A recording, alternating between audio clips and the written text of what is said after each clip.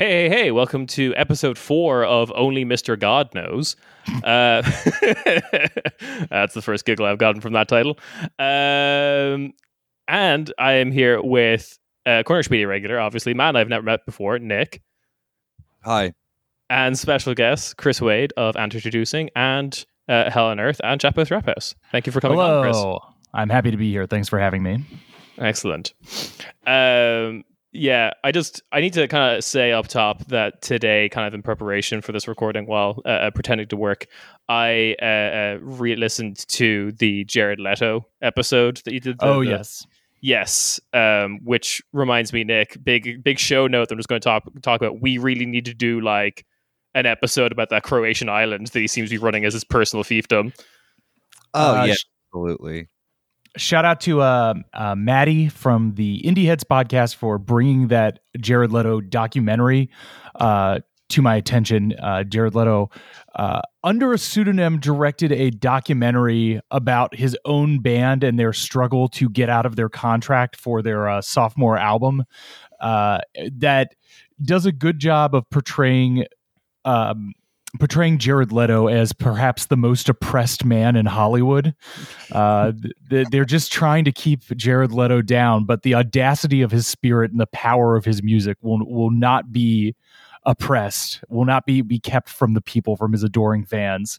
That is the thrust of the documentary. It is not a good movie, but it is definitely a fascinating movie if you are into trying to figure out what Jared Leto's whole deal is.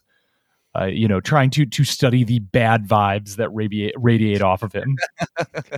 This is by, you mean his struggling band? You mean this is the sophomore output from 30 Seconds to Mars? Yes, correct? yes, a little indie outfit that he's trying to put together, keep together with spit and scotch tape, but they cannot be kept down. No, absolutely never. not. No. The only Jared Leto lore that I have is that one of his early films was portraying my father-in-law. Oh no! Really? In the film Last of the High Kings, where he plays an Irish person, and it's an Irish film, and everyone else is played by Irish actors. He's just the one American just hanging out. Is he even attempting to do the Irish accent? No, which maybe was possibly a decision once they heard it. He strikes me as someone who can't do one. Yes, I guess my only exposure to his accent work is as Paolo in House of Gucci. Oh, I know it, which I know is a performance that is the object of ridicule, but I will stand by that movie of kind of knowing what level of camp it wants to be at, and I'll even stand by Leto's performance in it as perfectly humorous in the way that I think it needs to be. Oh, absolutely. I think that, I mean, we did a whole episode on House of Gucci, and I think that was the thing that I agreed with Rob about. Like, I was not a fan at first of the Italian face that he was doing, or marinara face, or whatever. Yeah, exactly. But at the end, it was like, it was one of the only things keeping me watching that film. Yes. It was, Ridley Scott does not need to do try to mix or a blockbuster epic with then that of trying to be the next camp thing. Yeah. And it's a little confused. I think I liked it more than most people did. I am a big Lady Gaga fan, so I appreciate her, and she's fucking going for it in that movie. So of course. And as Kieran pointed out, every time that she just like throws in a random Italian word was just her getting back on accent, and you can yes, exactly tell the entire film. It's I feel that I need to have a rewatch of House of Gucci just to see like where am I mentally now? Like, is this like my recent movie? Like, yeah. Put a year or two, and then we can try to reclaim it. When we don't go into the movie theater with edibles, being like, "All right, let's do this." Great idea. Everyone does. This is a Nick and Rob Cornerspatey hack. Preferred viewing experience. Yes, absolutely. All right. However, today, bring on topic, we're talking about the Eurovision again for the fourth time because I'm insane and I'm going to do this to people. However, I had Chris on because I particularly want to ask you, as someone who is as you described before recording, a music Epicurean, do you have any experience with the contest before I messaged you, basically? Well, I was certainly aware of the contest and kind of knew its reputation as a repository for like the I guess its reputation here would be the repository for the most kind of like stereotypically European interpretations of pop music every year. And but you know, we don't get it here, so it's kind of hard to engage with it in any kind of serious way if you're morally curious. I was actually thrilled when you sent me the background on it, that they just cut together that little mega mix video that's like 1 minute of each of the 37 songs, because it's easy to just get a good sampling of everything in the contest this year. You know, obviously it's a kind of a big enough known quantity or joke here in the States that you could do that Will Ferrell Eurovision movie the other year, which I watched and I thought was fine. I mostly enjoyed it for allowing Rachel McAdams to be silly in movies, which, you know, I think she's always very good when she's playing funny, and she doesn't get that many chances to do it.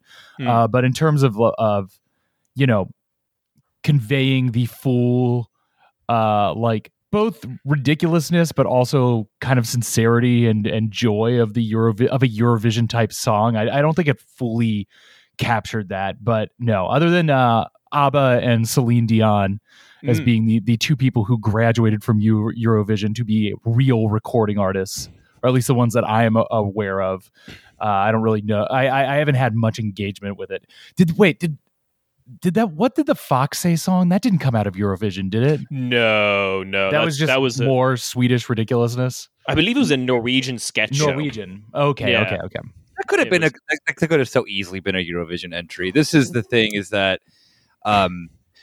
people think that they have like a barometer of knowing what a Eurovision song is and isn't, and like, I think you nailed it on the head of that. Then that Germany literally 1 year tried, I think last year or 2 years, 2 years ago, to send like an internet viral hit, but the thing was that it wasn't actually an internet viral song. No. Trying to make it one. And yeah, so there's a blurred line over now, especially with YouTube, and maybe actually because Europe is so slow, not even like TikTok. TikTok is starting. Oh, now they finally are. Yeah. I guess you're right, because now I've been seeing they've even like weirdly enough, the BBC has taken the bravest woman in, I believe she is in Belfast, Danny Walsh. Do you know her? I've not heard of this person. She's like a TikTok star from Northern Ireland, and all she does is like mix drinks, and she's like, "It's time for praise." My God! Wait, I do know that. I think I think Molly is obsessed with her. The person who's like, "What are we drinking tonight?" and does like all the giant. Yes, we're talking about Molly's hollering about her, the absolute queen. Yes. She will like write back to you and everything if you ever shout her out on anything. She is like one of the nicest, now like somewhat larger-ish Instagram accounts. Just like, oh my God, thanks, babe. I love you. This and that. Absolutely lovely person from what I've gathered. But yeah, someone who's become a TikTok star now, like is on the BBC doing the like pre-show for she mixing up what the national pregame drink is. Oh yeah, well, she's some kind of a monstrosity of like a full pint of like rum, vodka, and blue curacao that is then completely consumed in 2 seconds. Yeah, just take the ends at everyone's party. Yeah, exactly. Yeah, pretty much. Also, then, especially after Kieran, you described to me that then like Ireland is just literally mixing whatever you can into a cup and stirring it around. Oh, Hobo's Delight. Yeah, absolutely. Taking the ends of everyone's drink, putting it in a big pint glass, and then downing it. Yeah. So she's doing a lot of Eurovision content, and she met with I don't know how many of the entries. I haven't seen all of them yet either. I'm waiting to have a full surprise on the 13th. for the live stream that we were doing. You know, twitch.tv/cornerspatey misspelled. Yeah. Yeah, but she had like the Finnish guy on and this and that, and they were all sipping prees. She, of course, then her like downing a virgin cocktail doesn't hit the same, but she still impressed every single person with downing that drink as fast as she possibly could. So, can I ask you guys what is the reputation that Eurovision actually has in Europe? Because again, it comes to us mostly as a joke. Oh, those adorable Europeans and their silly off-kilter pop music. But you know, I know that there's a big community of sincere fans and watchers there. But what is like the hip opinion of it now? Is it come fully back around and it's like, you know what, it's cool to like this, or is it still like, you know, this is for losers and normies? I think there is, so like, one is like one of the most watched non-sporting events in the world. Mm-hmm. It still has like, the numbers have been hit because we've kicked Russia out of the contest, and that was like 20 million viewers or households or whatever just axed from the competition basically. But there's different types of people. I think broadly you could categorize it as like, on Saturday the 13th of May, your plan is to watch Eurovision, or because your other plans fell through, you're going to watch Eurovision. Okay. Yeah. And definitely like one of the stereotypes that I always talk about is the person who spends like 364 days of the year talking on social media about how like it's camp, it's corrupt, it's shit, and all the songs are good. And then on the 365th day, when it's actually on, they're live tweeting it. So like, yeah, it's a lot of people watch it because also I think a lot of people's social lives end on that Saturday, because if they don't want to go to a Eurovision watching party, there's nothing else to really do but stay home and watch it. So at a certain point, yeah, just like Super Bowl, it's like it becomes self-sustaining. Even if you're not a sports person, everybody else is doing it. You don't want to not be at the party. Yeah, absolutely. In terms of like attitudes towards it, I would say the hip attitude is let people enjoy it if they like it. Like, I feel like hating on it is kind of like the person who makes a big deal about hating Justin Bieber. Yeah. It's just kind of like, okay. Yeah. And I'm sure that was maybe a much more prominent attitude, and like just like that kind of anti like mainstream pop attitude was much bigger in like the 2000s or like the hangover of the 90s, when authenticity was quote unquote authenticity was much more valued as a cultural commodity. And then you know, the people who were trying to stop the tide of selling out or trying to protect authenticity, they lost that war. And now it's just like, you know, lay back and let the glossy pop wash over you. It's fine. It's enjoyable. The huge synth bassline beats, they're going to get under your skin anyway. You might as well just welcome them in.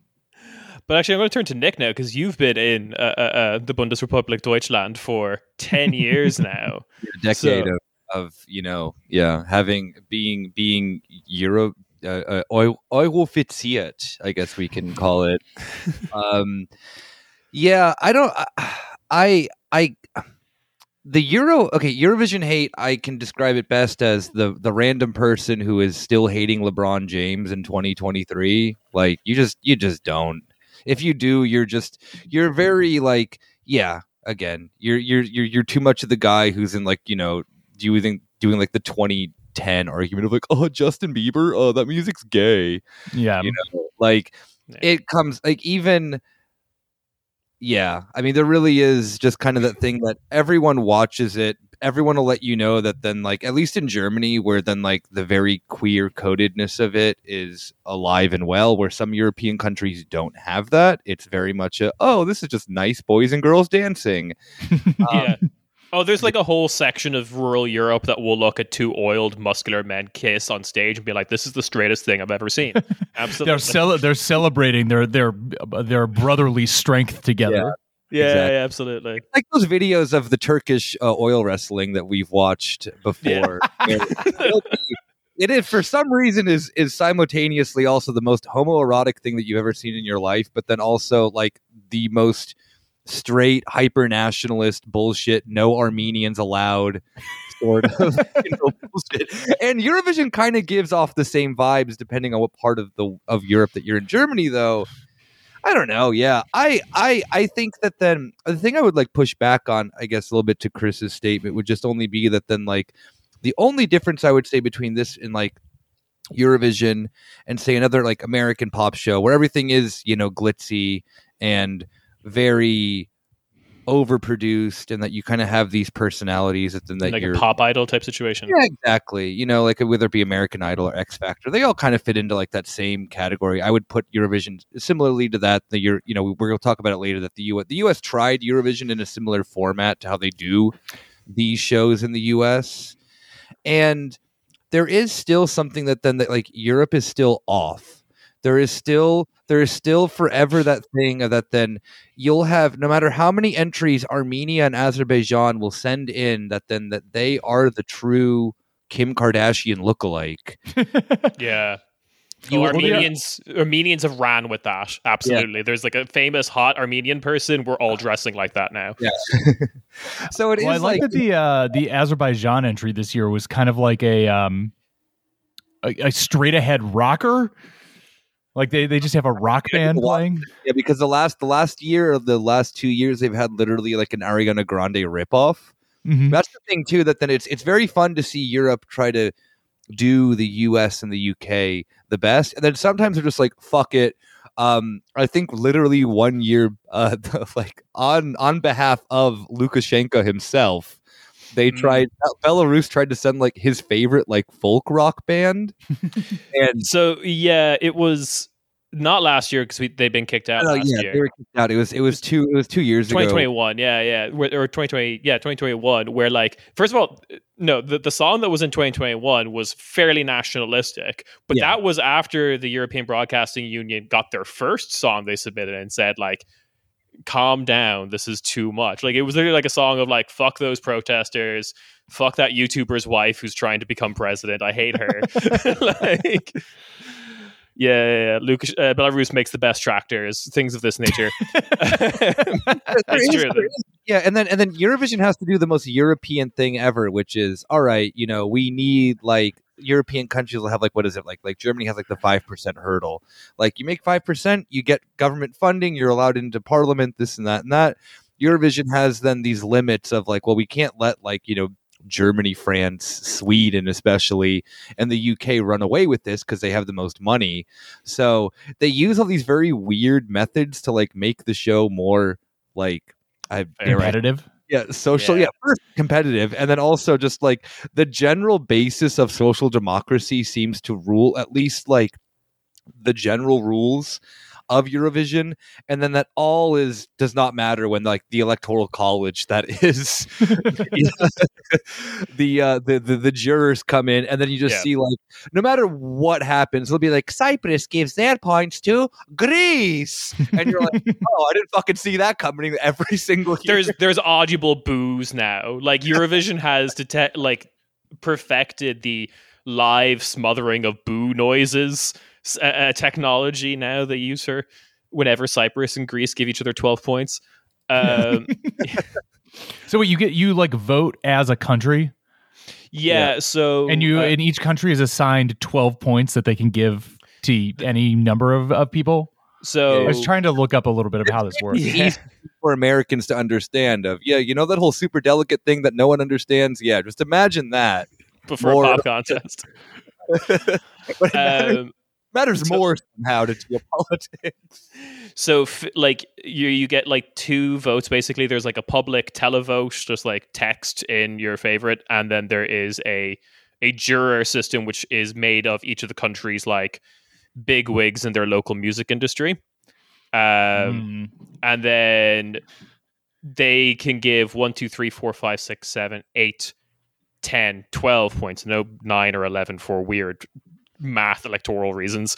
And so they go around, give those points. The only rule is you're not allowed to vote for your own country. Okay.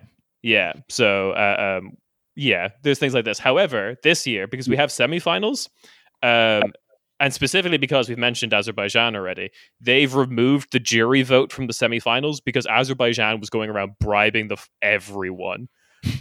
Just like very weird update about that. Oh, interesting. That German politician who got in trouble for lobbying on behalf of not only just Azerbaijan but also pocketing 600,000 euros from the Maskin scandal Oh yeah. finally got removed from office for something very, very, very, very, very bad that I don't think I can mention on the show, but it's not good. Yeah, like sexually assaulted someone, and finally the CDU kicked him out of the party. Yeah. So, we loved all the graft and corruption you were doing, but yeah, once you, even then, the CDU has members of the party who are completely fine with legal domestic violence and shit like that. Like, I remember wants to make that a thing in Germany. Oh, he wants to legalize beating your wife. Yeah, Germany's not okay. Yeah, I don't follow German politics that closely, but the things I've been hearing bubbling up do not sound super encouraging. No, absolutely not. All right, so getting sorry, Azerbaijan and money, and then obviously, of course, that I've Christian Helpmann, that's his name. Yeah. So. All right. Well, as we get into the individual things, let me just ask one more question reputationally, because with all major, at least with American awards shows, I feel like the reputation usually is, no matter how strong the contenders are, it usually ends up defaulting to the winners end up defaulting into some sort of broad mediocrity, and it's usually something that is the intersection of like least offensive and most crowd pleasing, rather than objectively high quality that wins, like Oscars, Emmys, Grammys, Oscars, Emmys, Grammys are our major award shows, which I guess would be my comparison here. So is there any kind of reputation of like the type of song, or is it like entirely political? So I wouldn't say it's entirely political. I think because you have to remember, a lot of people watching this are just like, the most politics they do is like vote for the Eurovision. Yeah, or like watch Bundesliga or like the Premier League or something like that. Sure. Then I would say there is a strategy. There's a handful of countries that do like, we're going to do very polished top 40 pop. Mm-hmm. Namely Sweden, because they write all the top 40 pop anyway. Yes, they have exported their cultural technology throughout the entire world. We Absolutely. are just living in their shadow. There's been whole Eurovision contests where it's just been like, okay, this act from Azerbaijan is in the running, and so is this act from like Finland, and this act from like Spain. Oh, all the songwriters are Swedish, by the way, just so you know. But then it's weird how they maxed out that talent pool in Sweden's. It was because of ABBA. It's because of also social democracy. One of my really good friends, literally, like I tell the story all the time. My friend is a guitar tech in Sweden, and like lives a beyond normal life. Like he gets funded by the government to like guitar tech. That's amazing. Like it really, I mean, like Sweden has a bunch of problems, this and that, but the one thing that they understood is that then ABBA got big, and they're like, we need to invest so much money so that then like musicians we can do this again. Yeah, so we can keep doing it, but also that then that cultivating talent, and whether it be that it's exactly that they're like, okay, Sweden isn't selling every artist on the charts isn't Swedish, of course not, but like producers, shit like that, they've been investing so much money into dumb crap, pumping out people who know how music works. And like I said, like my friend got an entire tour paid to go to the US by the Swedish government, and then his band broke up, and they were like, you can keep the tickets. And he's like, wait, what? No, it costs us more money to like get like to try to cancel them. So just keep him and take a trip to the U.S. Like, we do not care. I mean, it's his job, Yeah, that's soft power, baby. The Chinese and the Swedish need to make a strategic soft power alliance to get some of that Swedish, pop music know-how over there, because it's the one place that I really haven't seen the Chinese breaking into the world stage as much. They need to crack the music problem. Oh, they keep trying to make like an Asia Pacific version of this contest, but like Chinese television always wants like last right of censorship and stuff, so it never works out. But I would definitely pay to see like the contest that has China, South Korea, and India all in the one contest. Yes, absolutely. I'm sure that wouldn't make anybody mad. Absolutely. What Kashmir is its own entry. Like here on, you'd have to change your entire worldview if Japan ends up in like a music contest. I think they would suck really bad at it. Like, as much as an anime weeb I am, Formulaic. Yeah, they'd be like, all right, we have to win by like doing like, like what's their version of Fordism, like Toyotaism or whatever. Like music made on an assembly line, just in time delivery. Exactly. Well, I remember.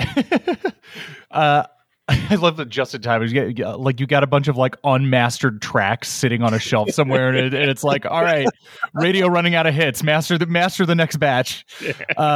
No, well, I mean, speaking of just like pop industries, I remember in high school, when I was first encountering weeb people, and like that J-pop was the exotic hyper pop music standard from the East in like the early 2000s, and when I was like first becoming aware of that. And then before that ever became a real thing here in the West, that it's got its whole lunch eaten by K-pop. Like it didn't even have time to flourish before it was fully taken over by the Korean pop industry. In 2 years' time, like basically Korea just completely demolished that. Yeah, absolutely. Yeah. It sounds like weird rules they have in Japan about like not being able to play commercial music in public spaces and shops and stuff. Sure. Allowed Korea to really like flourish internally. Yeah. I simply have no time to get into K-pop. The thing that I would totally suspect I would be into, but I'm just not. But anyway, all right. So viewership in America. I just wanted to add one. Sorry, I thought someone rang the doorbell. I wanted to add one more thing to the like pop. The predictability of or whoever like getting the person in whatever the equivalent of the person in the U.S. who is like most fit to sing the national anthem before like a Padres game or whatever. Like that's who normally wins American Idol. And the thing that's really weird about Eurovision, kind of, I mean, maybe this was said when I was in the other room, is that the one who wins, like, there is not really any guaranteed success for any one of them, which is really weird because then you see what happened when Italy won with, I call them Manskin all the time, even though did Manskin win Eurovision? Yeah. Yes. Oh, okay. I was not aware because they have infiltrated into America now. They actually have real careers. I like them quite a bit. Yeah, and I think that then the thing that's so interesting with them is that they got the push from, I guess it's just mostly Universal Music Group because they own everything in Europe, because they were like the only remotely marketable rock band that Europe has produced in the last like 30 years. That isn't like a weird phenomenon that just like a pops out of nowhere. Why did I say that? Pops. It's about Here are some young, handsome, horny people making like Italian polycule consumable like power rock music. Yeah, and then there was that whole scandal of him doing a line of coke on live television on the night and stuff like that. The most rock and roll thing is to apologize about it. Well, he didn't apologize. We need to bring that rock and roll energy back. That's I'm sorry, that's cool. That's what rock stars need to be doing on TV. This is the thing that's so funny about Eurovision as well, too, is that then at the end of the day, even like what are they called? Måneskin. It's just because the dude half Danish, half Italian, or whatever, something like that. Yeah. The thing that's even so funny with that is that then you have an Italian phoned in punk band. They were fun to watch. They were the most fun thing to watch of years, I think, at Eurovision, of seeing not of years, there are fun acts, but like even then it's like pretty clear that like they obviously are just more or less an Italian industry plant, because the Coke thing kind of just proved it, like, oh no, we don't drink, we don't smoke, we don't condone any of that. We just condone rock and roll, baby. It's like, I bet you do. Like, I bet you do condone rock and roll. I bet that you're all lovely people, but for fuck's sake, like, no one would have cared out of all nights, if you're the winners of Eurovision and you're like the only punk band to perform. Just own it. If they had been proven, they would have gotten like a substantial fine, I think, or something like that. No, yeah, but he was like he's like, I'll take a drug test right now. So in general, going to the predictability thing, the problem with Ireland, actually, the country I'm from, in their recent years, is they try to make a Eurovision song when realistically the strategy of success is actually to just go very different and kind of controversial, and you'll go further with that. The same year as Maneskin, we had like Finland's entry was like a post-metal kind of like maybe 2006 emo style song that like came third with the public vote.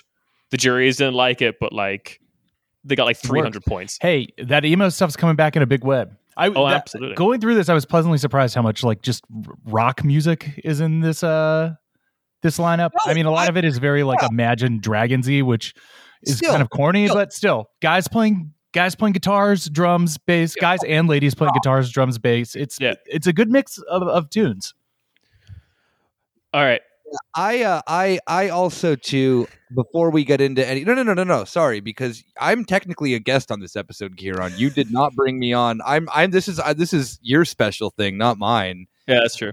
You have people from the US just gawking over to Europe right now, just like doing the like weeaboo like the soy jack face, pointing at Europe right now. Even though I live here, but still, yeah, no, I really like I don't know how much this is transcended to you, Kieran, because you have a kid who's significantly younger.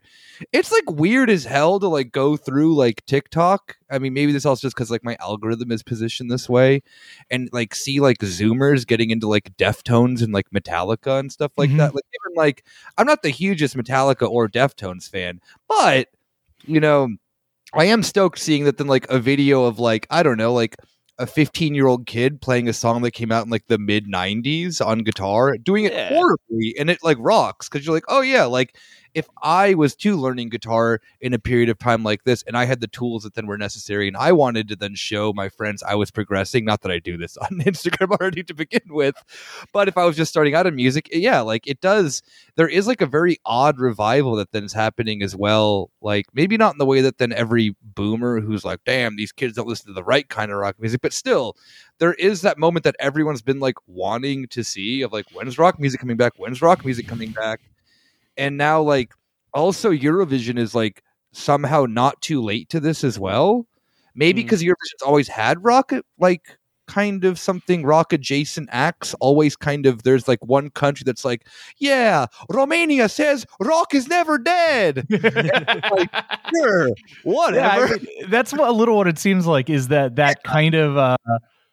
The kind of eternal assumption that certain parts of Europe are always 5, 10, 15 years behind whatever the hegemonic cultural trend is. It seems like, there's one in here that, who was it? I can play clips, by the way, if you need me to. Yeah. Slovenia's clip. Slovenia's song sounds like exactly like a late 2000s, like, disco indie punk band. Like my note on them was it sounds like these guys were great opening for the Kaiser Chiefs in 2008. Yes. The term you're looking for is landfill indie.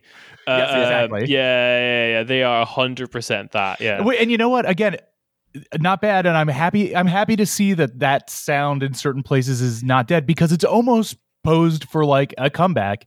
And so, I didn't say like, oh, this sucks. It said it sounded like they were great in 2008. Yeah. I feel that in Germany, that whole indie thing never fully quite went away. Like the whole aesthetic of like beards, tattoos, that like weirdly like, what was the cottagecore sort of indie adjacent stuff? That you're talking about like the Lumineers, the Hey Ho. Yeah. The clap stomp hey music. Yeah, clap stomp hey indie music overlapped as well too with a lot of the like really like upbeat like what were some of those bands that had all these songs that they all sounded the same? They're like Metronomy or whatever those fucking song or bands were called. They all sounded the same. Germany had 100 of these bands that then came out that were all these like very upbeat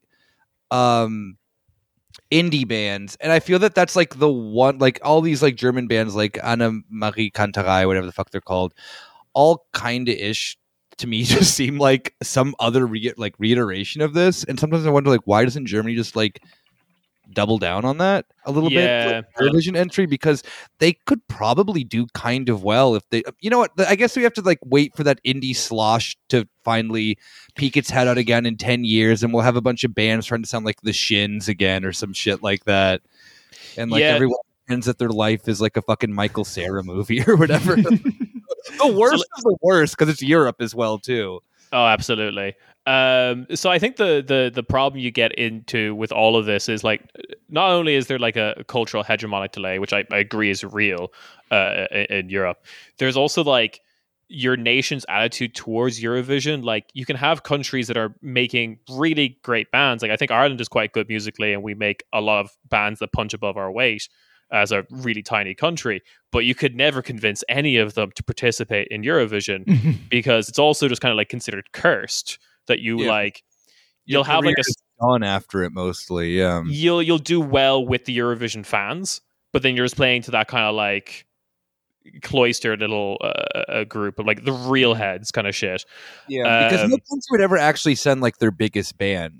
You know, like not anymore, at least. You know, there is too much. I mean, also maybe it's also just weird too because of how globalization has affected this. That then like the biggest band out of Germany right now couldn't participate in Eurovision. It just like because it either is like you have, I don't know, either like Rammstein on one side, or you have like Helene Fischer, who would like work, but it would just fail. Helene Fischer would rule, would dominate the competition. Rammstein would probably come out wearing a swastika as a joke, like,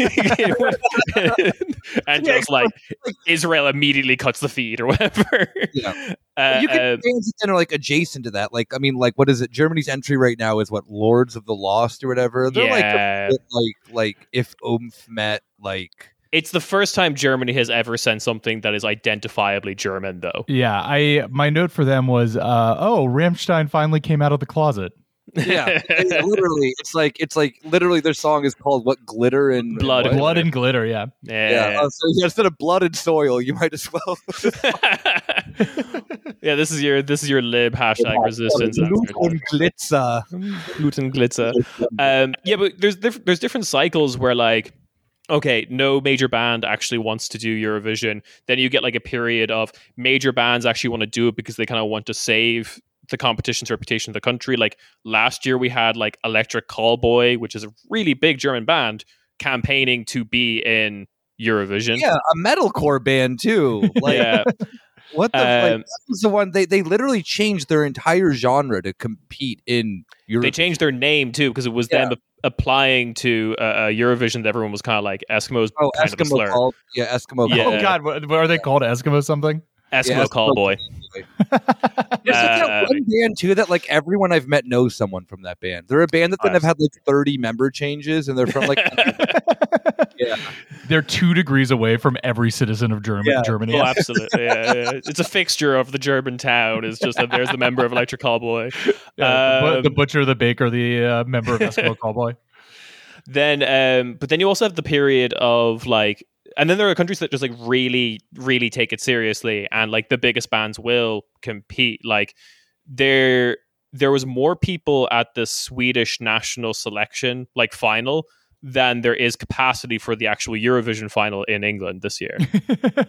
Like they take it more seriously, and same with like Sanremo, which is the Italian national selection, which is like multiple nights of 6-hour long television broadcasts that people do watch, and then like. Most people don't even watch the Eurovision after that. Like they care more about the national selection than they do. Well, I'd say that both of those were whiffs for me because neither the Swedish nor the Italian, despite their arduous selection process, were anything to write home about this year. Oh, Italy normally sends absolute fucking duds. So the ballads and the popera is usually exactly. It really feels like a son of 3 tenors is the guy singing tonight. So the interesting thing with Italy though is they like always break the like Spotify assessment because with Spotify and YouTube people start looking at like the amount of views and listens to see like who's going to do well. Italy always has like the most numbers of listens and views and then just does not do well in Eurovision. This is a big aside, but I have a funny Italian Spotify story, which is my wife and I were traveling in Italy a few years ago, and we were in Venice after hours, and like as everything were closing, we like ran into this group of young women and we were all partying at like the last juice shop that was open or whatever. And they were like, "Oh yeah, you guys are traveling." They were like us and like two other Americans. They were like, "Oh, we have an apartment near here. You guys should come and continue hanging out." And we're like, "Okay, sure. This doesn't seem that sketchy. Let's go do it." So we did, and we went. And it was nice. They gave us some of the absolute worst weed that I've ever smoked. And you're a baby. Yes. Woo! And then I was in this conversation with this lady, and she was like, "Oh, do you like it? Do you like it? The trap music, the trap music?" And I was like, "Trap? Yes. Yeah, I mean, yes." And she was like, "Have you heard of the Italian trap? The Italian trap you got some My Money Real Berlusconi music." Yes, exactly. So she took my Spotify, and she took my phone and got my Spotify, and I didn't quite see what she was doing.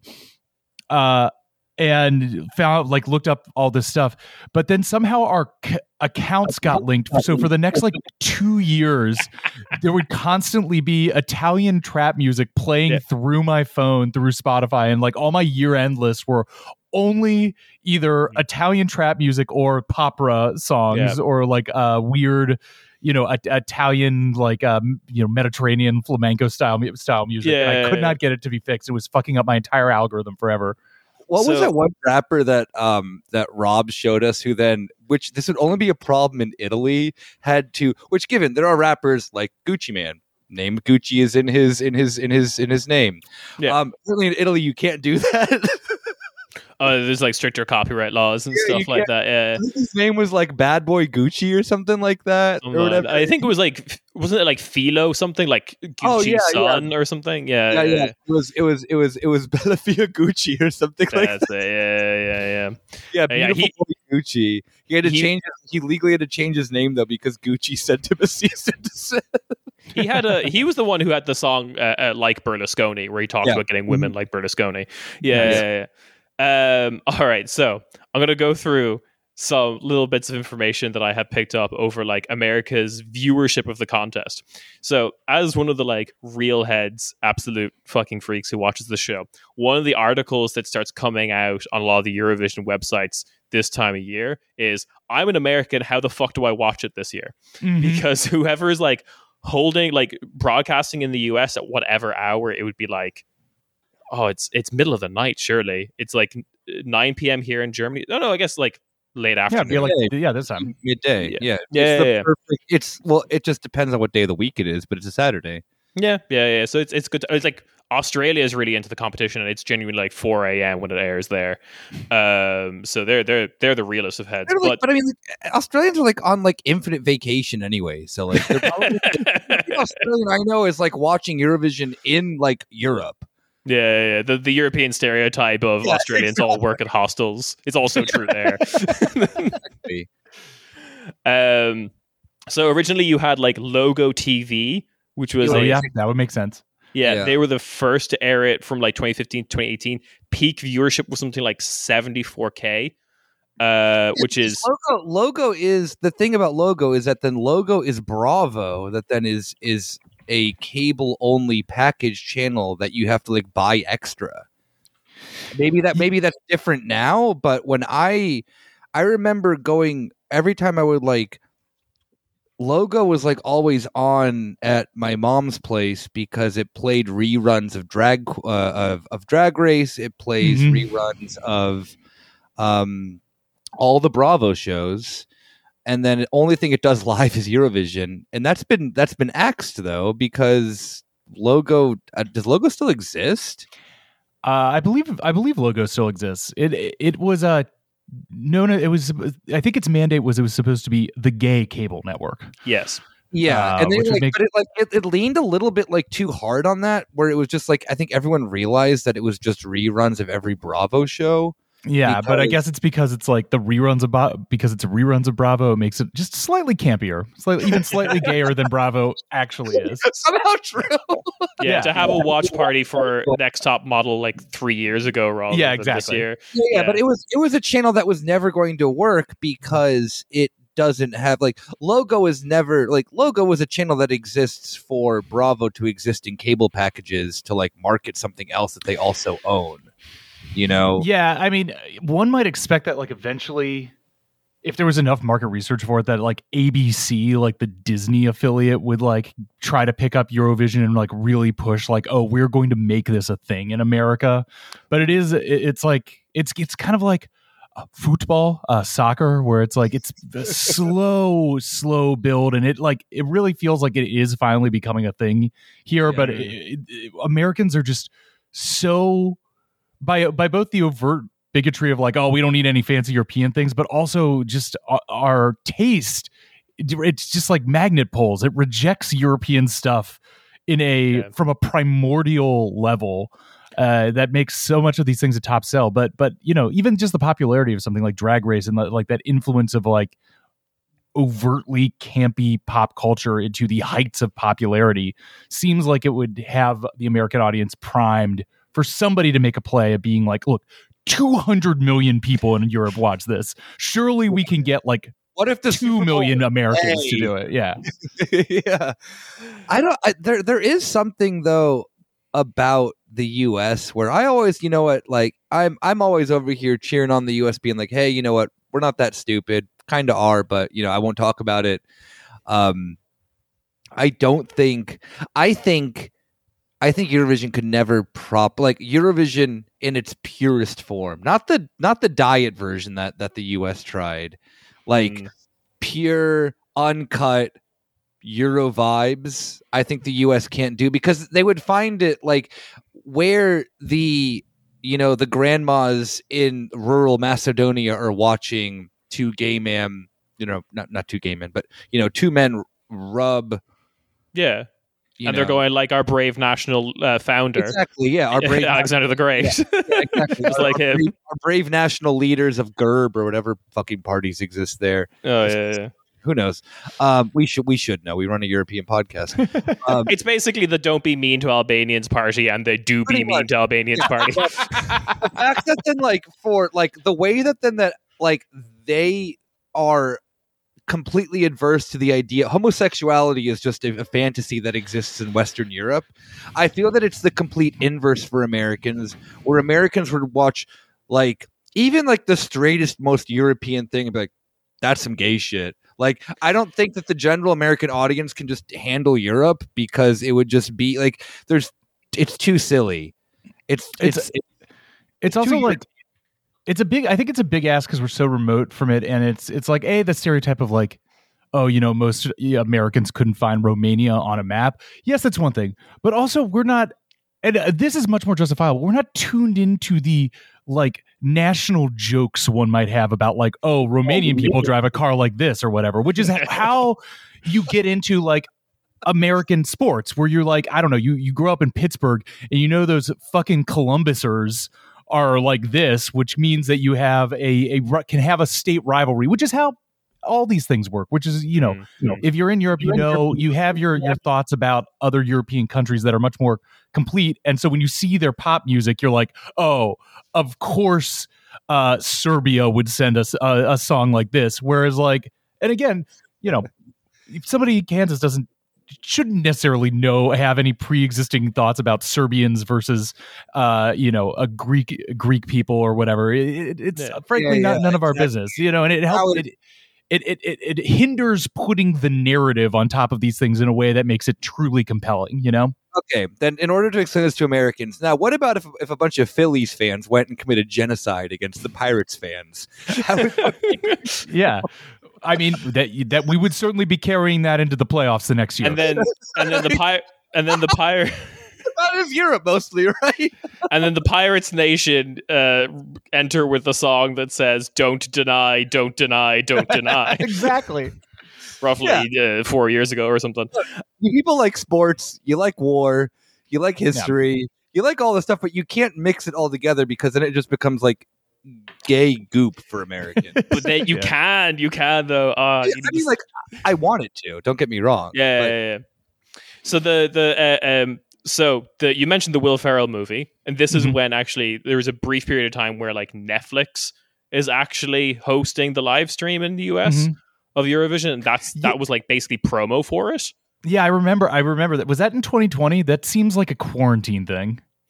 Oh yeah, it might have been. Iceland was Yeah. very easy to film in quarantine. You just had to check like 5 people weren't infected and it was grand. Yeah. They lose it in 2021, and now it's like Peacock, the NBC streaming thing, and that's why NBC makes American Song Contest to like get people into it. Another thing that I thought was a good idea, like get a song entry from each state and make them like, because again, Americans, you can contextualize it in a thing of being like, yep, that seems like a South Dakota song, but I guess it never really caught on. I watched all of it. You was our sicko for this. Just sending emo act after emo act after emo act, because if they weren't, then the contest does not matter. Was every one of their album covers a power line? Yeah, because if it wasn't, it doesn't count. Or my thought is that everybody is just trying to send their own version of Kelly Clarkson. Oh, so interesting you should say that, because I'm going to skip to the American Song Contest portion of what I want to talk Patron saint about. of the suburbs, leave her alone, all right?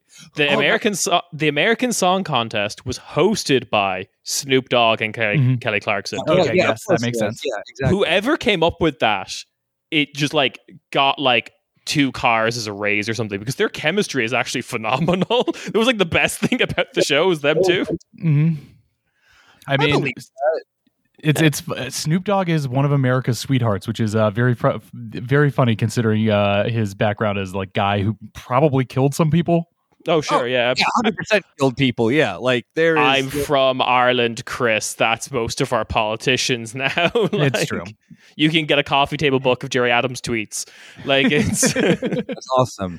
Well, I mean, the U.S. does. I mean, I was talking with Rob about this, about how like, and Yulia and anyone else who I know who's my friend, that the US has like a really bizarre phenomenon right now, where then like everyone who is big, just because the nature of how like rap is the biggest thing and the socioeconomic reality of that, where like one of the biggest artists not currently because he died, but like a few years ago, was possibly a serial killer in King Von. Like has like 7 to 12 bodies on him. Like these are just American things. You just accept it. Yes, Snoop Dogg may be like like the sweetheart of America. Yes, he may also have a body on him. You just accept these things. Yeah. It's very such a bleak place. It's just a fantastic, a very remarkable arc that now he's like, his face is on like candles with Martha Stewart in Target. Yeah. Oh yeah. Martha Stewart, who's also actually probably has some bodies on her. Yeah, probably. You can't recreate that in Europe. Norway tried and they created Varg. So like yeah. No, yeah, that's the thing. You get European musicians who do crimes, and they're unfortunately all related to like, and that is why I stabbed my friend because I thought he was gay, and which is literally the reason why the drummer for, was it Mayhem? No, not Mayhem. That's Varg's band. What's Emperor? Also killed someone because the Norwegians decided that, again, yes, their version of counterculture was Nazism. Yeah, the Quisling regime, basically. We have that. Barry Ivanishvili, the albino son of Georgia's richest man, who's also a rapper, is currently like being implicated in an honor killing that happened in his country. So, like, which is why his TikTok has gotten very quiet. I forget about this every time. I know, right? He used Georgian state services to like harass his critics, most of whom were just like 14-year-olds posting on Facebook. That's amazing. Yeah, absolutely. It's a great country. It's great over here. Anyway, I do want to say that like there was a period of time when a bunch of like nerds in New York were watching the Eurovision because it was sponsored by a giant light bulb company. So everyone who worked in like Broadway was like Eurovision became an unofficial showcase for stage lighting. Oh, so it's like here's the newest, freshest technology of stage lighting. It's gonna. I mean, that's also cool. Yeah, one cool, but also two very German. Yeah. Oh, yeah. The we make precision machines designed to build other precision machines. Yes. Yeah. Look, we might not have the best musical talent, but our electrical light infrastructure is going to really knock your socks off. Yeah, absolutely. So then we enter into the weird period where I feel like Eurovision successfully conned a bunch of very big names in America to make appearances. So in 2016, Justin Timberlake did his first live performance of "Can't Stop the Feeling," one of his very songs. Eurovision style song. Oh, absolutely. Anything Justin Timberlake does without Timbaland, I do not want to hear about it. That song is, I mean, like Justin, glad he got a big hit. Especially was that after his Man of the Woods phase? But God, that song irritating. That was his. That was definitely after his kind of whole like I'm from the South bluegrass stuff that he was doing. Yeah, and it was after 2020 Vision or whatever. Yeah. Those Trolls movies, kind of charming.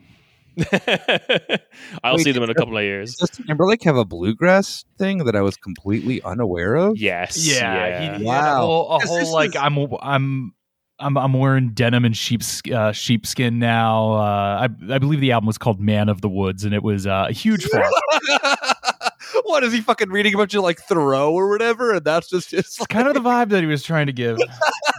This was around the time I went and saw him live, like doing performance in Dublin. It was me and the missus, and then just like he would play one of these songs, and it would just be like dead silence, and energy, no one reacting. Yeah, I mean, I'm sure other than that, a Justin Timberlake performance is out of this world. Probably like 2.5 hours of like nothing but hits and like amazing dancing and singing. He plays "Sexy Back" once, like extended edition with like an extra verse or whatever, and like the secret chairs are being thrown. Like, oh yeah, but I feel that then one of the best entries too, I think that we all forgot about was that then due to Europe having no coherency with their laws of citizenship and participation, that Flo Rida ended up participating last year. Yes. San Marino, a fucking scam of a country, got that was 2 years ago, got like a song called Gasolina being sung, but not the one you're thinking of. No. Oh my God! If the one if that one participated, that would that would win. No, hang on. It mightn't have been called Gasolina. It might have been called something, that made you was meant to remind you of Gasolina. Was it called just Gasoline? God, no, hang on. No, they were really leaning into kind of. So I genuinely think they got Flo Rida because they convinced him San Marino was a country in the Caribbean. San Marino, Flo Rida. What was this song called? So it was the idea like it was like San Marino's artist. One of the like 60 people who claim citizenship to San Marino just happens to be a recording artist. There are no rules. They all come from Italy for San Marino's entries. Great. Yeah. So whoever San Marino, so it was like San Marino's artist featuring Flo Rida or something like that. Yeah. Yes, it was a woman called Senhit. There was a guest verse by Flo Rida. It was also the year that everyone was punished for having like a black person in their song. Like there was a Dutch song that was quite good. There was like a Senegalese guy singing, and it got like Europe is also just not ready for black people in large part, unfortunately. But the song was called Adrenalina. Oh my God! I remember the song. Yeah. Adrenalina. Yep. It tried to do. Yeah, it tried to do the flow. Yeah, it tried to do the most European thing, which is a Flo Rida chorus from the year 2013. Yes. Yeah, he was. I genuinely think he's never coming back to Europe after like after we got him to do that. And then this year, he's living in a fucking tax haven here. You know he is. Oh yeah, well that's what San Marino is, I guess. They're just like, hey, we'll look the other way on these books if you. You know what? Zero fee transfer of your entire bank account to a San Marino bank if you come sing on this song. Yeah, pretty much. This year they have a song with the guy saying, "I want to smell you like an animal," which just feels horrible. Yeah. It's not good. Yes. Europeans may need to brush up on their English a little bit. I do believe though, I've not looked into any of this. If you look at Flo Rida's tour dates, I bet they're all very small towns in Europe. Like all within a 1 hour drive of a tax haven like Luxembourg, Monaco. It's probably like a whole European tour, but I guarantee you he only tours like Europe. Oh, interesting. I bet he does, because there are just some people like after the San he's Marino probably gig- big in Latin America, right? No, he's not. Flo Rida, just because he's from Florida does not mean that he is Latino. I just assume that about everyone from Florida. Whatever the term is that people prefer to use, because I mean, his current tour is that equivalent of the United States, where he's playing like Grand Junction, Colorado, Dubuque, Iowa, Duluth, Minnesota, Post Box in Delaware. Yeah, exactly. What's up, Duluth? It's Flo Rida. Yeah. I've always said Duluth is the San Marino of America. So I have to ask the Americans in the room about this next big American performance, which was, I did not see this because this was 2019 when Israel last hosted it, and there was a big BDS boycott that I took part in, did not watch the show, etc., etc. But Madonna performed. She started with Like a Prayer, and then moved into a new song called Future, featuring a rapper called Quavo.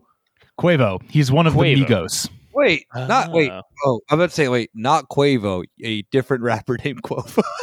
No, Quavo is one of the Migos. Yeah. Oh, worst concert I've ever seen in my life, but yet also I realized this weekend maybe one of the best, because Offset came out with a backwards Louis V backpack. Yes, that is right. He was wearing the backpack in the front, and it was nice. It was very sick. He kept pulling like money out of it. It was pretty cool. But no lyrics, just ad libs. Yeah, absolutely. No, I mean, I. Oh yeah, do you want to finish the anecdote? No, absolutely not. She tried to do some like peace between Israel and Palestine stuff that no one liked. Person Quavo to bring on stage. He was wearing a Palestinian flag on his back, and she was wearing the Israeli flag on his back. Yeah, that's the thing I've heard Quavo do, which is actually not very many things, because he's just very to himself. I'm sure that pissed off the Israelis, even though I'm sure Madonna, I don't know. Madonna's whole thing with Judaism in Israel is very funny, is that like as a middle-aged woman, she just kind of like decided that she was Jewish in some way.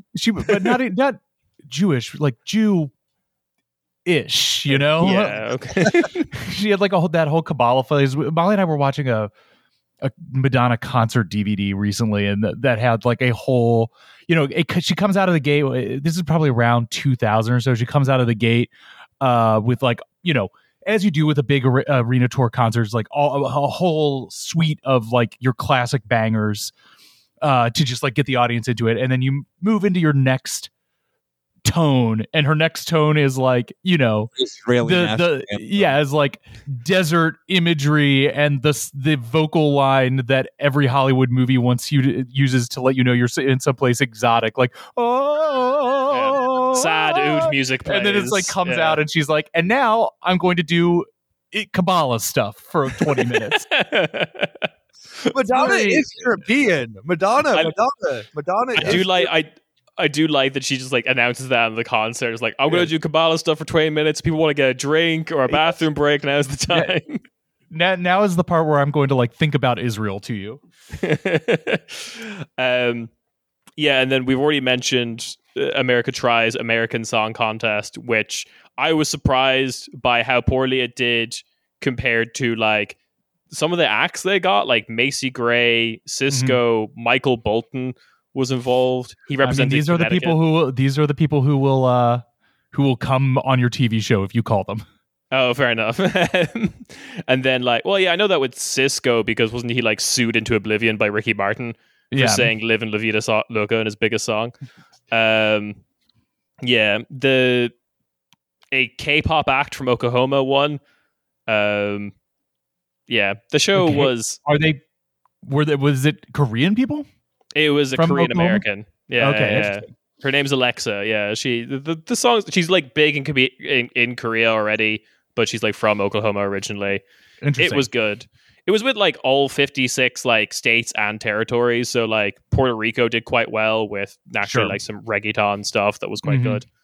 Yeah, I mean, we were just talking about the relationship because I was watching some of the Coachella live streams the other day, and we were watching Bad Bunny, and it's interesting that even, so much of his singing is in Spanish, and he's from Puerto Rico, and it's just interesting that he is a U.S. citizen treated like a foreign act in his own country. That there is still that weird relationship between the territorial existence of Puerto Rico and that our largest recording artist comes there speaking in a language, singing in a language other than the language of the United States. It's just a weird phenomenon to be happening in 2023. Yeah, it's there's actually I think a supercut on YouTube of a bunch of whenever a Puerto Rican person is being interviewed in an early stage of something like American Idol or whatever, and the judges are always just oh, so what was it like to not be an American in this competition? And they're just and they're like, I am American. Yeah, I have a U.S. passport. Yeah, exactly. Do you understand how a territory works? Yeah. No, absolutely, they don't. Speaking of Donald Trump's favorite place, Puerto Rico. Puerto Rico. I made a friend of mine cry because I had to unfortunately tell her that, because she's from Venezuela, and reggaeton is, whether Americans want to admit it or not, is the biggest genre in the world currently. Yes. Oh, Spain is going mad for it. Yeah. Yeah, late to the game, but yeah. So my friend from Venezuela, very much just been into reggaeton her entire life, loves Daddy Yankee, loves him. Mm-hmm. And I had to break her little heart in that Daddy Yankee is not only conservative, but performed at Central High School in Phoenix when I still lived there at a John McCain rally. And kids left my school to go and see John McCain at the Daddy Yankee at the John McCain rally. They obviously didn't give two shits about John McCain. John McCain. They left to go to Central High because Daddy Yankee did a concert for John McCain when he ran for president. My friend found out Daddy Yankee was a Republican and cried. Cried in front of me, being that is not true. And then had to look it up, and was a very upset, one of the most upsetting things I've actually personally witnessed, of just ruining someone's worldview before their eyes in the version of Daddy Yankee, which was I thought everyone knew that he was conservative, because I thought everyone knew that that type of person in the US votes right wing. But yeah, no. They were very upset with the realization that Daddy Yankee is a John McCain supporter. Not anymore, because there's not much left to support there. But I watched the entirety of the American Song Contest. My two criticisms of it is they stretch it out over 8 weeks rather than Eurovision, which is 3 nights in 1 week. And also, one of the reasons that Eurovision kind of really works is because it's all a bunch of nations. They all have their own weird music industry. Mm-hmm. But outside of what Miami, California, New York, and Nebraska, Kansas, which is the big country one in the U.S. Nashville, Tennessee. Yeah, that's does each state have its own music industry? Yeah, that's a good point. That because everything is so nationalized here, certainly there are recording studios and smaller places where music can be recorded regionally, but that is a great point that everything kind of has to be filtered through the national musical monoculture. And there are other regional hubs. Houston obviously generates a ton of music, and then there are regional rock scenes that are developed, but that's probably not whoever's doing basement hardcore band recordings out of Columbus, Ohio, is probably not submitting people to the American Song Contest, though. If it developed enough as an institution, that's what you would hope to see. But, I guess from, if you're just putting this together for the first time, you basically have to call your guys in Nashville and be like, hey, so we need a band from Arkansas, from Mississippi, from Alabama. Who do you got? And they're like, well, we've got guys like that, but we've all been doing the same thing with them out of Nashville. So yeah, I can imagine, though I did not watch it, I instantly understand what you're saying, that national processing probably sands a lot of the regional edges off of what you would hope to see from a contest like that.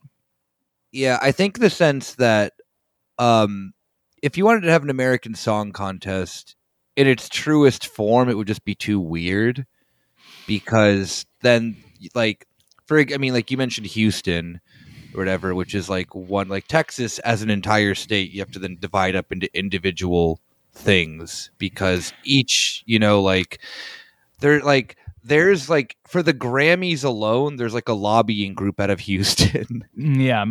Or you'd have to have like some kind of weird restriction, like they've only played so many times outside of their own state or something. So you were really developing people who are or choosing people who are still mostly regional artists or something like that. Yeah, and then you're getting kind of like, I don't know, like it's just kind of like there isn't like obviously a regional type of music, I would say, anymore in most places in the US. Like you could maybe argue that 50, 60 years ago, but the US, no matter what the genre is, has more or less accepted that then music is kind of, this thing that you get into. If you become famous or not, that's whatever. But if you are like a young musician who's attracted to then getting into music, you're then normally into that thing that then is big locally where you are, which then becomes different because, yes,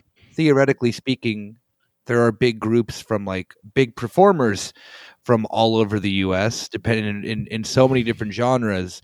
However, yeah, when I mentioned to you like Arizona and we put up the list of, bands that are big from Arizona, I think the last like really large band there was like Jimmy Eat World that I could like, yeah, or like Alkaline Trio. Job for a Cowboy is like death metal, but Job for a Cowboy is more of a theme. Like, as much as they are, like, as much as I like Job for a Cowboy as like a serious death metal band because they have good later work, everyone just knows them from their fucking like SpongeBob meme that like people have on their profile in 2006 of like SpongeBob's like doing like Breeze and whatnot, because that's when like deathcore had its like first big boom. It's so hard to do like yeah, exactly that. Like in Arizona, where I'm from, the music scenes that are really big are like country, which, I mean, there's probably 100,000 country entries that you could have just because like everyone's just like, oh, well, yeah, there's country out of fucking Michigan now or some shit. Mm-hmm.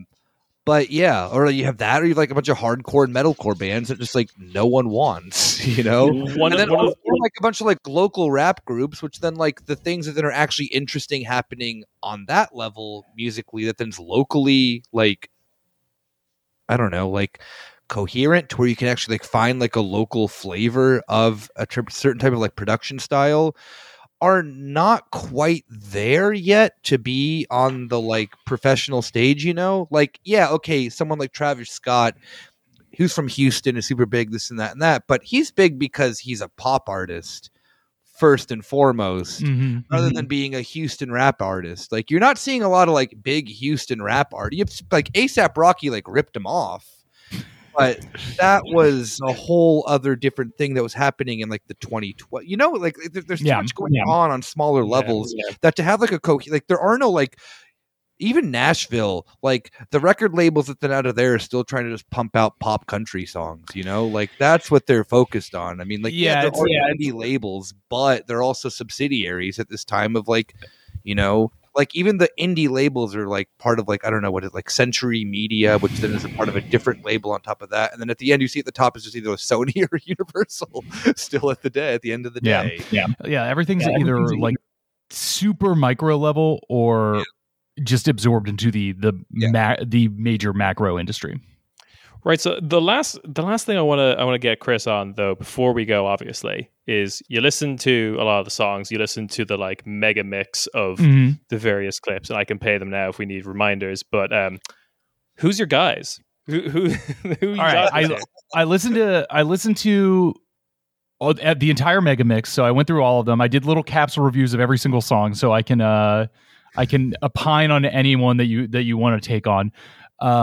But I picked my top 5 that I'm going for. And I'll just go alphabetically because that's the way that it goes. Austria.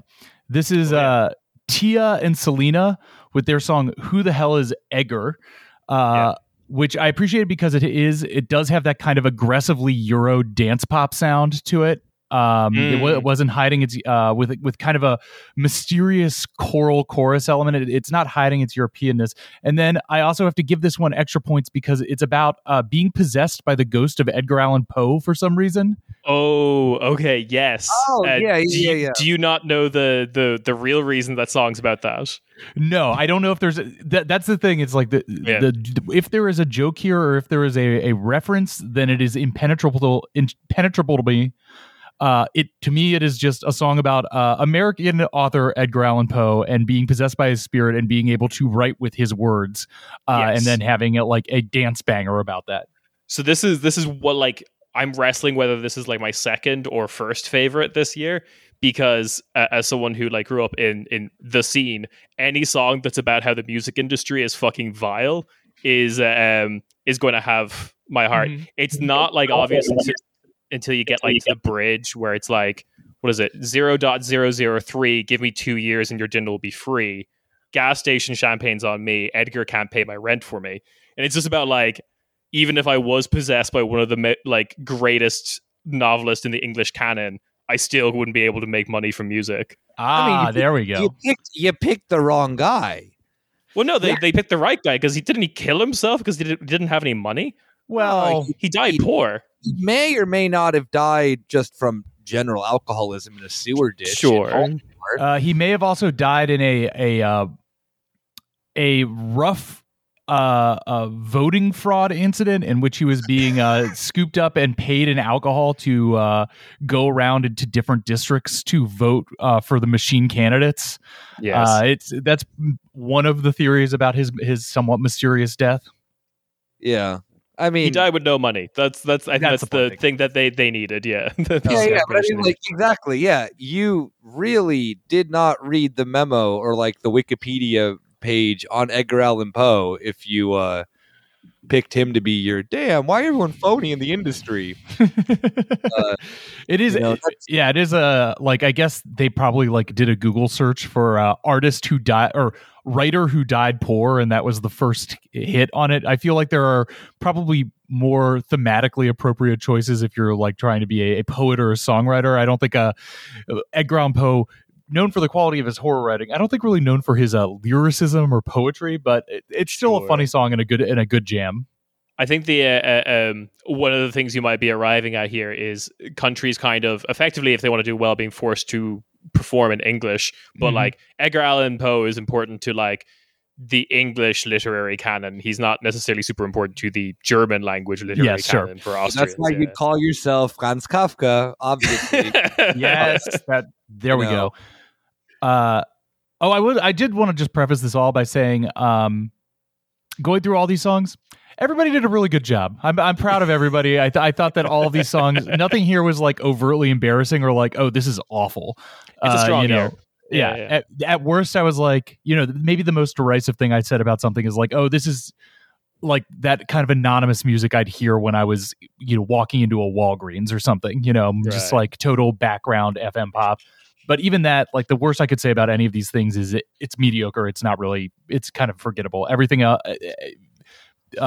everybody sent their best. I'm very proud of all these countries. That's good. I hope everyone has a good game. Kind of that. Yes, exactly. The next one I really liked is Czechia. This is Vesna with My Sister's Crown. It's quite late here. I thought you meant like Chechnya, like Chechnya. Czechia. Czech Republic. Czechia. It's Czech Republic. Yeah, it's not the Czech Republic anymore. It's Czech. No one says that Czech. Did not stick. Yeah.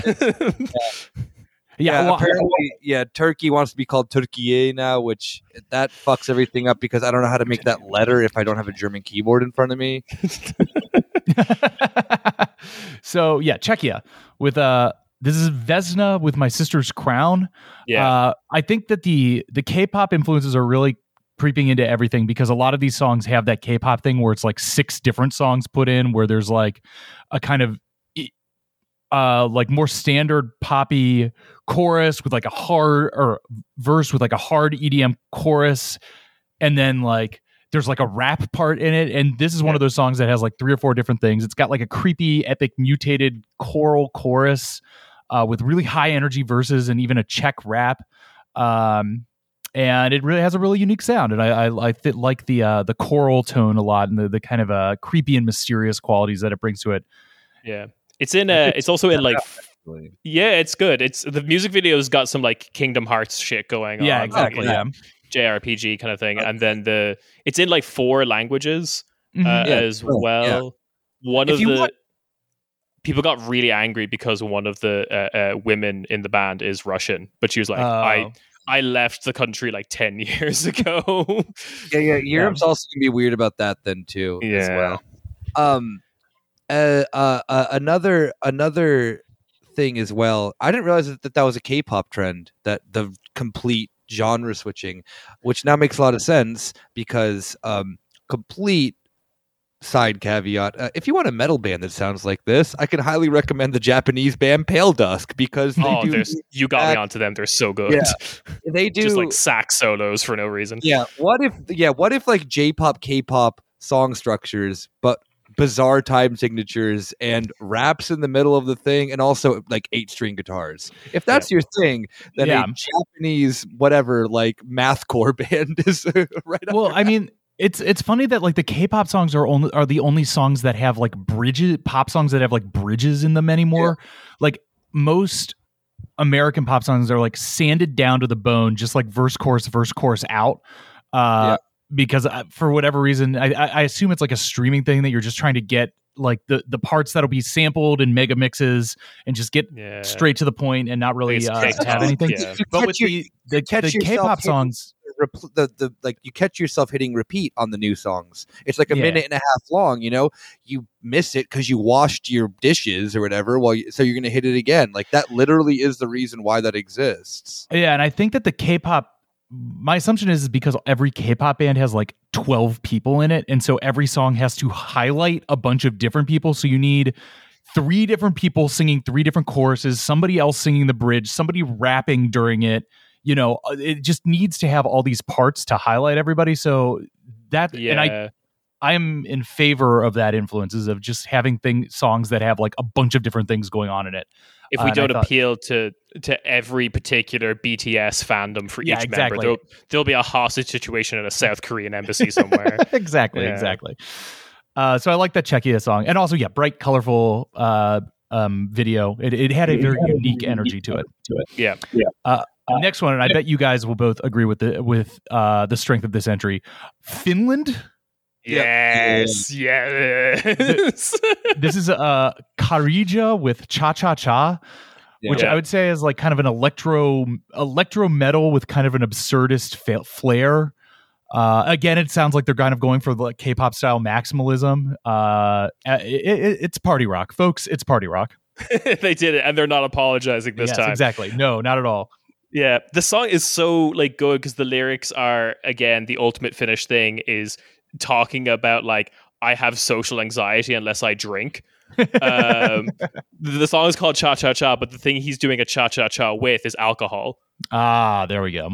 Yeah. Brilliant. I love too that he has appeared in every like media appearance that I have seen in that outfit. He's a sweetheart. Is it the kind of like shirtless but big ruffle like green sleeves vibrant thing? Yeah.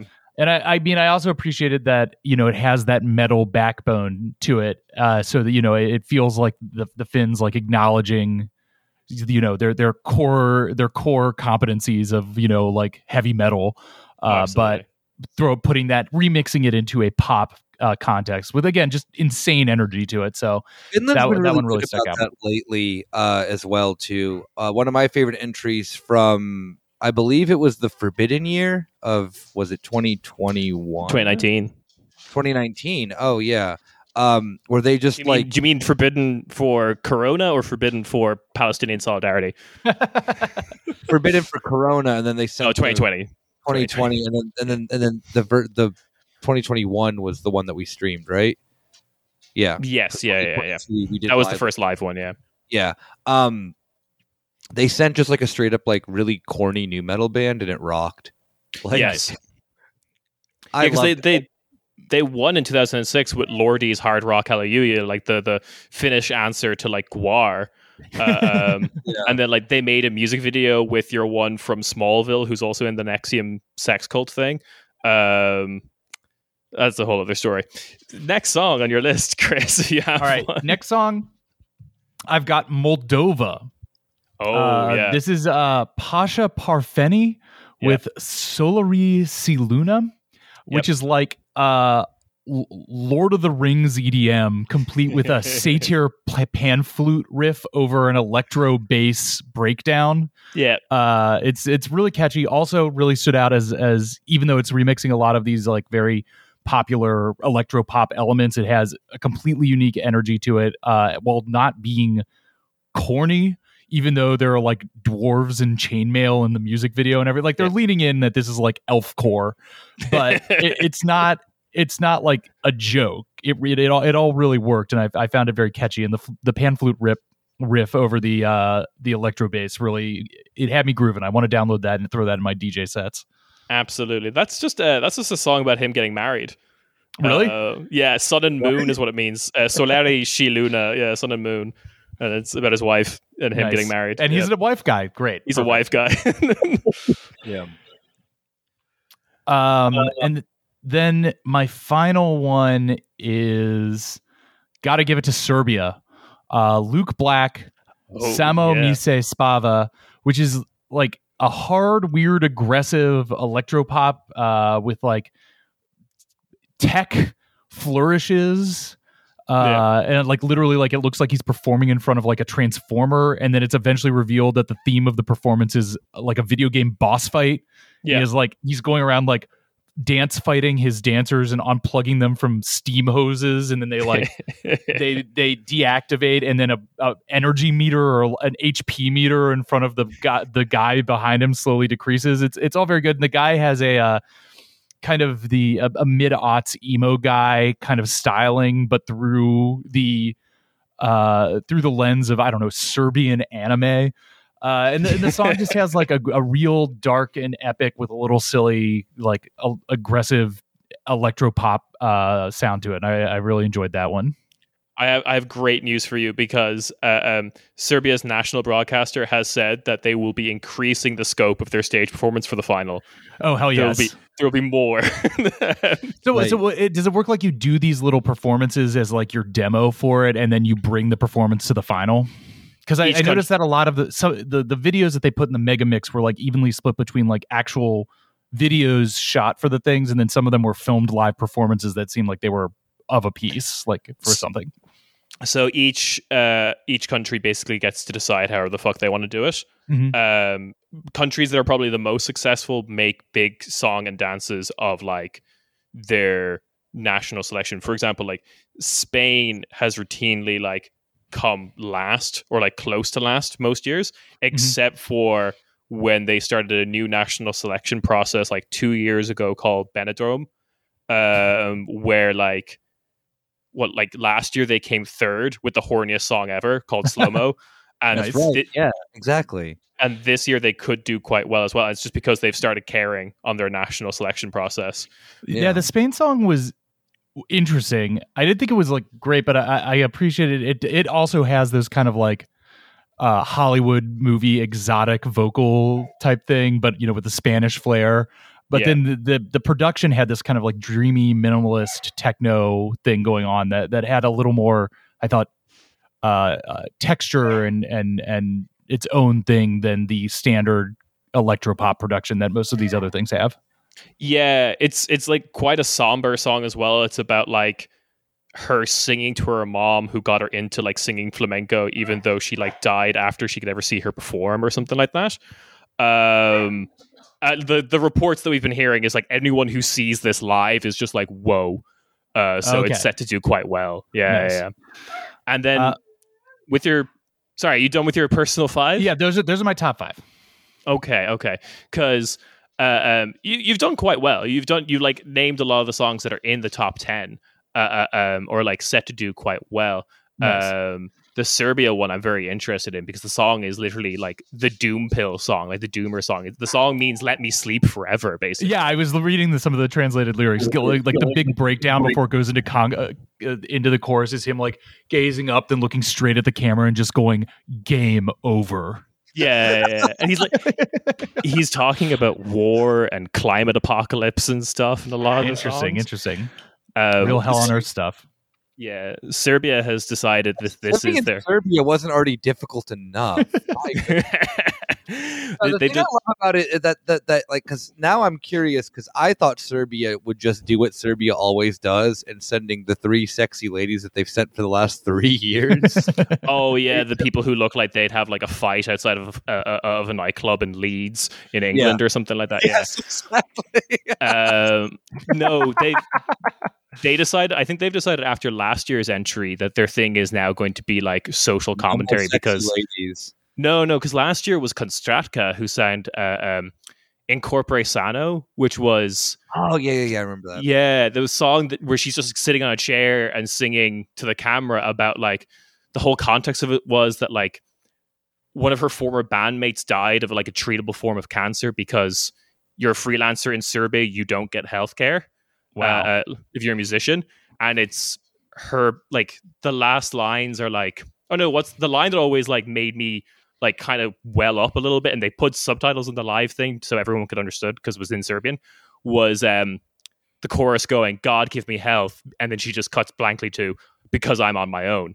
Wow. Yeah. Powerful. I mean, we need more songs like that in America.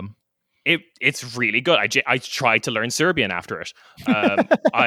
I've managed the phrase "Ja učim srpski," which means I'm learning Serbian. Okay, so I'm kind of curious because I think the ideal Eurovision experience is picking your personal favorites and then getting very angry at the TV because the rest of Europe doesn't agree with you. Who do you think's going to win? That's a good question. Again, applying the American perspective of usually the broadest, like most crowd-pleasingly mediocre things tend to do well. I'm trying to remember because there were a few ones that I just put like, oh, this is like blank Adele. Like the Swedish one, I thought that was like, oh, this is just Swedish Adele. Estonia, I was like, oh, there's Estonian Adele. I thought like the French one was like, oh, this is the type of thing that like seems like it would be very crowd pleasing. That was like kind of a Dua Lipa style, like new disco type song with a lady wearing like a mirrored beret. Yeah. Those are the ones that set out as like, as you know, competent, but I thought like fairly uninteresting. And I feel like those would probably do well. I was given how much higher than its weight class Albania punches internationally with like Dua Lipa, BB Rexa was the other one, Ava Max. Like I was surprised Rita that Ora as well. Rita Ora, exactly. Like that they didn't really have anything interesting from there. That's just a side note, really. Their things seem to be like a generic Eastern European influenced dance pop song about how your family is cool or something. That's literally what the song's about. Yeah. Albania is not allowed to compete because if they were allowed to like use their true power, they would win every year because every one of those artists that you named had, okay, maybe not so much like Dua Lipa because I do like some of her songs, but who's the other one? BB Rexa, yeah.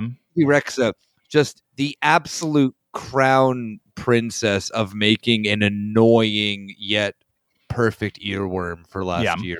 That's the David Guetta song, the blue the blue remix that everyone's angry at. Yeah, that was that.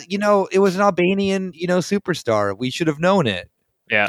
So the Albania this year is actually like a poor year for them. I don't know what they're doing because you're right. They usually do send something that's like, we found another secret smash hit starlet just under a rock in Tirana, in one of the various bunkers we have where we make these people. Then you mentioned Estonia, which is your kind of like ballady thing. They're set to not do well, I think. Then Yeah, you mentioned Sweden, who has been like the bookies' favorite since February to win. Yeah, and I'm very angry at this because if Sweden wins again, then they will be tied for most wins with Ireland in the contest. They will unseat our record. I like the Irish song. Again, Ireland sending just a pretty straightforward rock band with some electro production flourishes to it. That's Wild Youth with We Are One. Irish guys. We just came out today. And Introducing has an episode on Bono, part one of a two-parter. Irish guys love making anthemic rock songs about how we are all one people. To which I imagine that the 26 plus 6 equals must be part of that in the DNA. I think it's the other way around of like, this is the most political message we can say without pissing off some various faction of Republicans. Because Bono is very much a soft unionist. Yeah, he is the ultimate musical radical centrist. Yes, absolutely. I could tell you some stories about growing up relatively close to where his house was that he was never in. Because he was... I'm sure I'd love to hear them. For tax reasons, he was never in the country for the Rex with the days. So Sweden is going to win. Wild Youth made some headlines recently because they exposed their manager for being like a corona, like vaccine denying transphobic person, and like immettially fired him. Sweden's guy? No, Ireland's entry. Oh, Ireland's. Oh, okay. So Wild Youth, are they good? Are they ones to keep an eye out for? Good God, no! They're going to come dead last. Okay. Even worse than like the Slovenian dance punk band. They're going to do quite well. I mean, that song's good. I mean, I'm just thinking of like what I'm seeing here, what I imagine would be popular with the. I mean, there are a few things that I imagine would be pretty low. I don't know, maybe the Maltese band that is like trying to do Maltese Bruno Mars with the horn section. I didn't really think that fit in with everything else. They'll do okay though because everyone's afraid of Malta. yeah. You say anything bad about us, and suddenly there's a car bomb going off. Which seems like an Irish thing, but now it's a Maltese thing. It's a bold new future. Yeah, double points if you're a journalist who died. Yeah, the Maltese entry has this problem. Oh wait, yeah, no, that country is again same problem small European countries have, tax evasion and all those other stupid problems. Never mind, I answered my own question. What is it? The problem with that Maltese entry is if you listen to the full song, it has like a kind of like instrumental bridge where it's just repeating the sax hook. And the big question is like, what the fuck are you going to do on stage to make this interesting? Oh, okay. Yeah. And the other one that stood up as like... right? That was a problem that Czech Republic had a few years ago, right? Where they brought the backpack kid on. Oh, that was Hungary, but yeah. Oh, they had wait, fuck, didn't they they put a meme in the middle of their song and then ended up being the saxophone guy, which you're thinking of Epic Sax Guy, which was a Moldova entry from years ago. Yeah, exactly. But Moldova's been sending memes, yeah. And then the other one that I felt was like very just not one of these things, not like the other, is the Portuguese entry, which I thought was fine, but it is basically just a tango song, you know? That one's a real. I do not know what to make with that. Bookies don't know what to make with it. They're questioning whether it will even make it into the final. We're on like third day of like the rehearsal, so all the like bookies assessments and stuff are changing radically at the moment. Okay, but but like because people are now seeing their like performance for the first time, like a bunch of like mobile phone like video footage is being smuggled out because there's still no press allowed at the moment. But I don't know what to make of Portugal. The one that I really like this year is Latvia, Aya, which is like the lullaby song. I wrote that this is almost like it almost reminded me of like an Arcade Fire style epic emotional rock with like the I appreciate like the massive distorted bass on the recording. Yeah, that one was pretty cool. That's one that's like going to eat shit, and I'm just like, I don't understand. This is really pretty. It's like it's really hitting me like as a father because the song is about trying to keep get a baby to sleep while a war is going on around you. I'm just like, oh, okay, I'm gonna cry now. But yeah, right. So who do you got? Yeah, we have. Who do you got to win? Who's your money on? Oh, it's the only. I don't want Sweden to win. This is the only like little bit of nationalism that's coming out of me. Is I do not want Sweden to win to unseat Ireland as our record for most wins. But the only other act that has a real possibility of unseating Sweden is Finland. I mean, I would put my aspirational hit on Finland, because that certainly is a lot more interesting than what Sweden's got going on, and I would like to see more of that energy, please, in the world of pop music. Absolutely. Yeah. I agree with that too. Is that then see if Sweden did the smart Nick thing, which is send Blady, then I would maybe agree. Blady deserves to be the Eurovision winner. I want like a 21-year-old just zanned out of his mind, just being being the true representation of Sweden, which would be probably more realistic. But yeah, no, Finland is. I want Finland to win because one, the song's fun, which is half the battle right there. Yeah, you have a fun song that's not too tedious, because there are some songs where you're like, I get why they won, but is this really the one that Europe wants to pretend that they're really into? Because that was the thing that was so funny with Måneskin. I know that Chris mentioned that then you were quite the fan of them.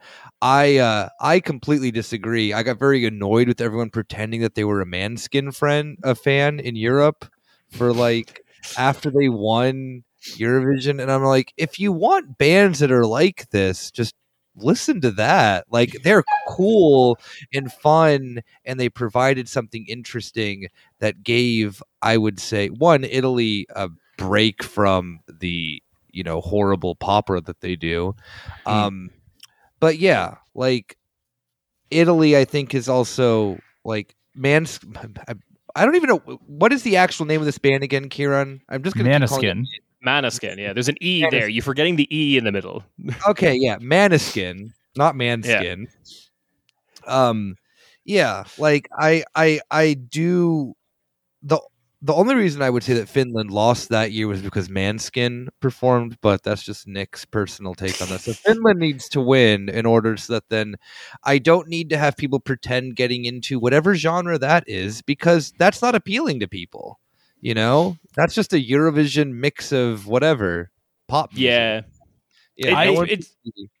It's pretty common that. Oh, sorry, go on, Chris. Oh, I there is a little bit of a current where I do think that the mix of metal and electro is going to be kind of a new big, like a new verge into the thing. I think there are a few, or a new stream into pop music, and there are a few people like there's at least here in the States, there's a sense of like new metal reclamation going on right now. Kieran and I have talked plenty on that. Yeah. I was just talking to my friend, just chatting, tweeting with my buddy Matthew Perpetua, who is a really good music writer on Twitter,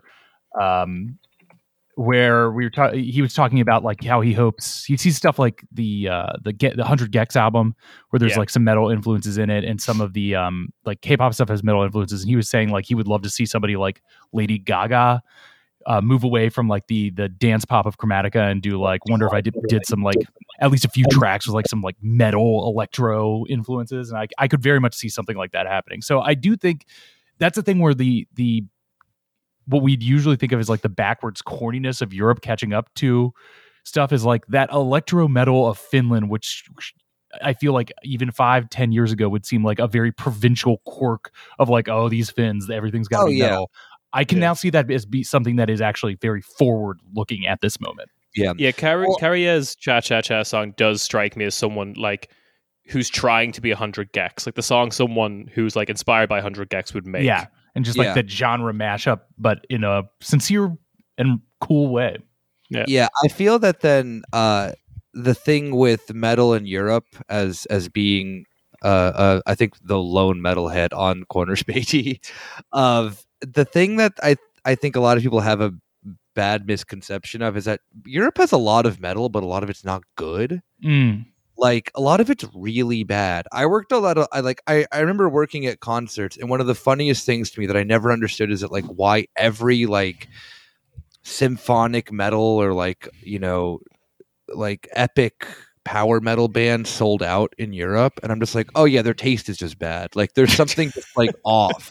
Like why does a band like I'm like it's so hilarious that then like when you see bands like I don't know like like Nightwish or like LU Vetti or probably something it's like 1,000 Dream Theaters bloom basically. Yeah. Oh yeah. What if Dream Theater was somehow nerdier and worse? Like, I don't think you can like, but then you'll find like, you know, a bunch of Swedes who are on like a record label and they're making that music for no one but Europe, like, and the European weird metal people.